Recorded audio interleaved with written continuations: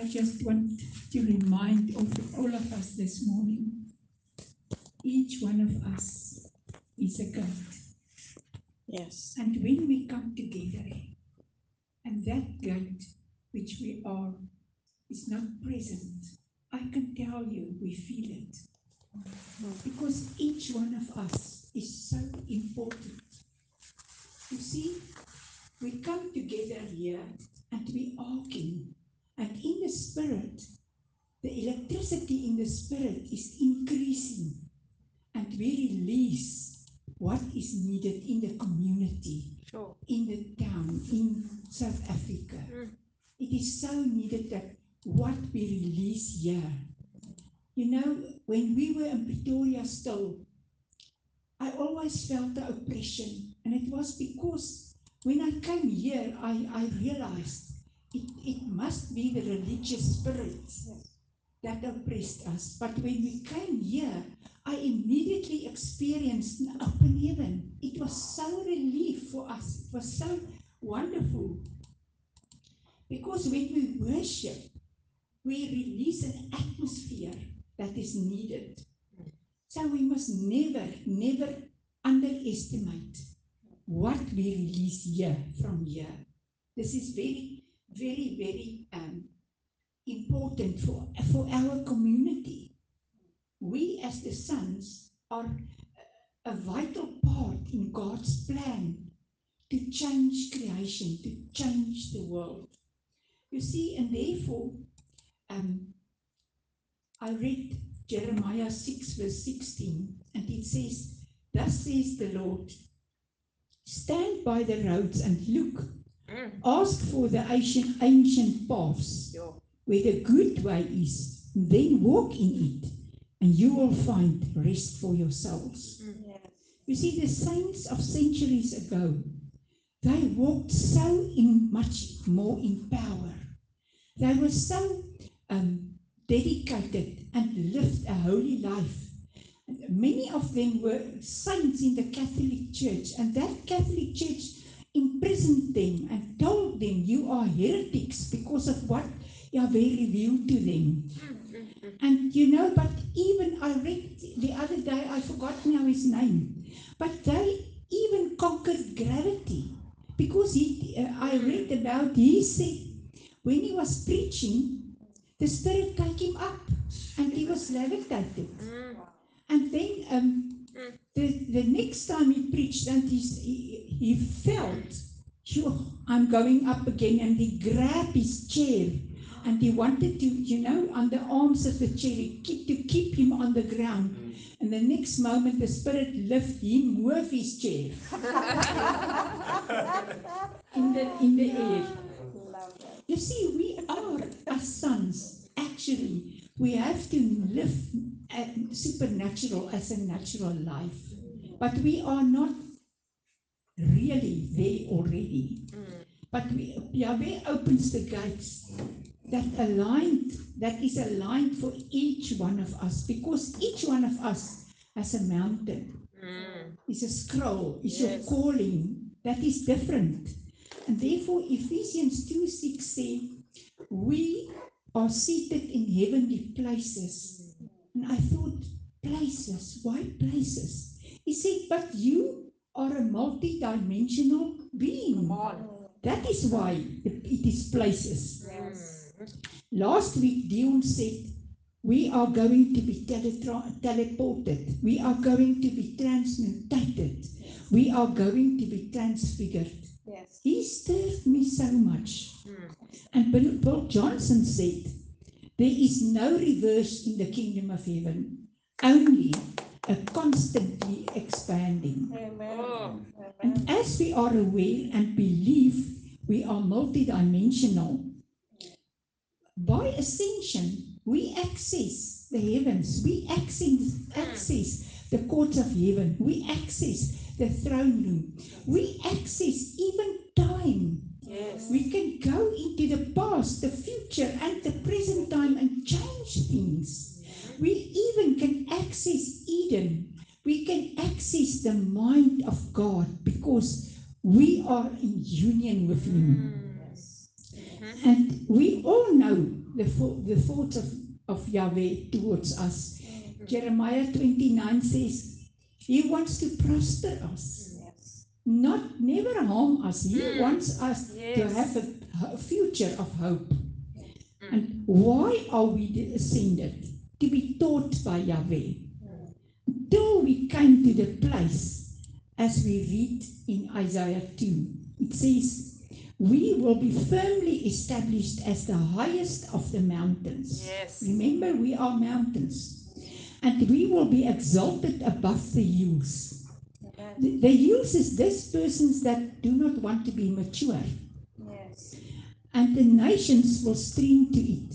And many people shall come and say, Come, let us go up to the mountain of the Lord, to the house, the temple of God, of the God of Jacob. And He will teach us His ways, that we may walk in His paths. Yahweh's desire is to teach us the truth about His mysteries. And His mysteries and His truth is far beyond our human intellect. We have to be there to have this wisdom. You know, we as sons know very well we are called to serve. We are actually serving sons, all of us. But as sons, we are very concentrated now because of our priesthood. But we are kings as well. And the kings in the kingdom of God, they don't rule as the world rules. The kings in the kingdom knows they have to serve the people. Take Solomon. When he became king, he gave an extreme offering to Yahweh. And Yahweh came down, and we all know he chose wisdom. And when the temple was finished, Solomon gave so many sheep and oxen as an offering to Yahweh that they could not be counted or numbered. Why? Because of Solomon's generous heart. When they prayed and worshipped, the fire came down, and the house of the Lord was filled with a cloud, so that the priests could not stand, for the glory and the brilliance of the Lord filled the house. Solomon's first case as to rule his kingdom came to when two prostitutes who lived in one house came to him. You know, in Israel at that time, a prostitute is not accepted in society. But Solomon, because of his heart, he had so much mercy.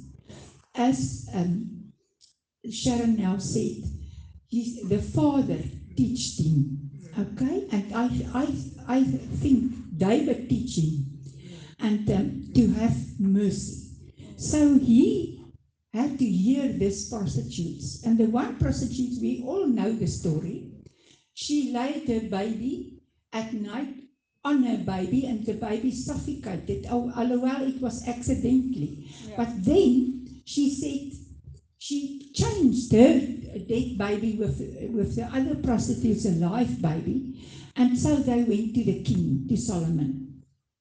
And one of these, so they went to the king, and then Solomon, in his wisdom, said, okay, here is a sword. Come, let us cut the baby in two, and then you can both, each one have a half. And the real mother said, no, please, give the baby rather to the other woman, but don't kill the baby. Please, spare the baby's life. And Solomon, he judged righteous, and he knew these two women, he knew the rightful woman, the rightful mother. So, but they were actually outcasts in Israel. But Solomon, he heard them. He took their case because his mission was to serve his people. In mercy, he judged them righteously. On another occasion, when the queen of Sheba came to Solomon, and she saw the depths of Solomon's wisdom and all his riches, and the splendor. She was breathless, and she couldn't believe it, what she was seeing there. But after a while, the Queen of Sheba had to go back to her country. And what did Solomon do? He loaded this queen with gold and treasures. And he gave her, besides for what she had brought to him. You see, Solomon as a king know his identity. And we, as the sons of God, have to learn from this. A king gives according to his kingship. And he knew he is the king of Israel to serve the people. We see here, he didn't give because the queen of Sheba was in need. He gave because he was a generous giver. And that because of his attitude, Israel was so blessed and prospered so much. Nothing was made of silver anymore, because silver was considered of little value. And they laid out the streets with silver. Can you believe it? We, as the sons of God, have to learn to be generous to all people, to be merciful towards all people, not only towards them who are needy. Jesus was with Mary Magdalene. She was a poor woman. He drove out 7 devils out of her, but he also associated with the tax collectors, the rich people. As Sharon said, he was not a respecter of person. And history tells us about Alexander the Great.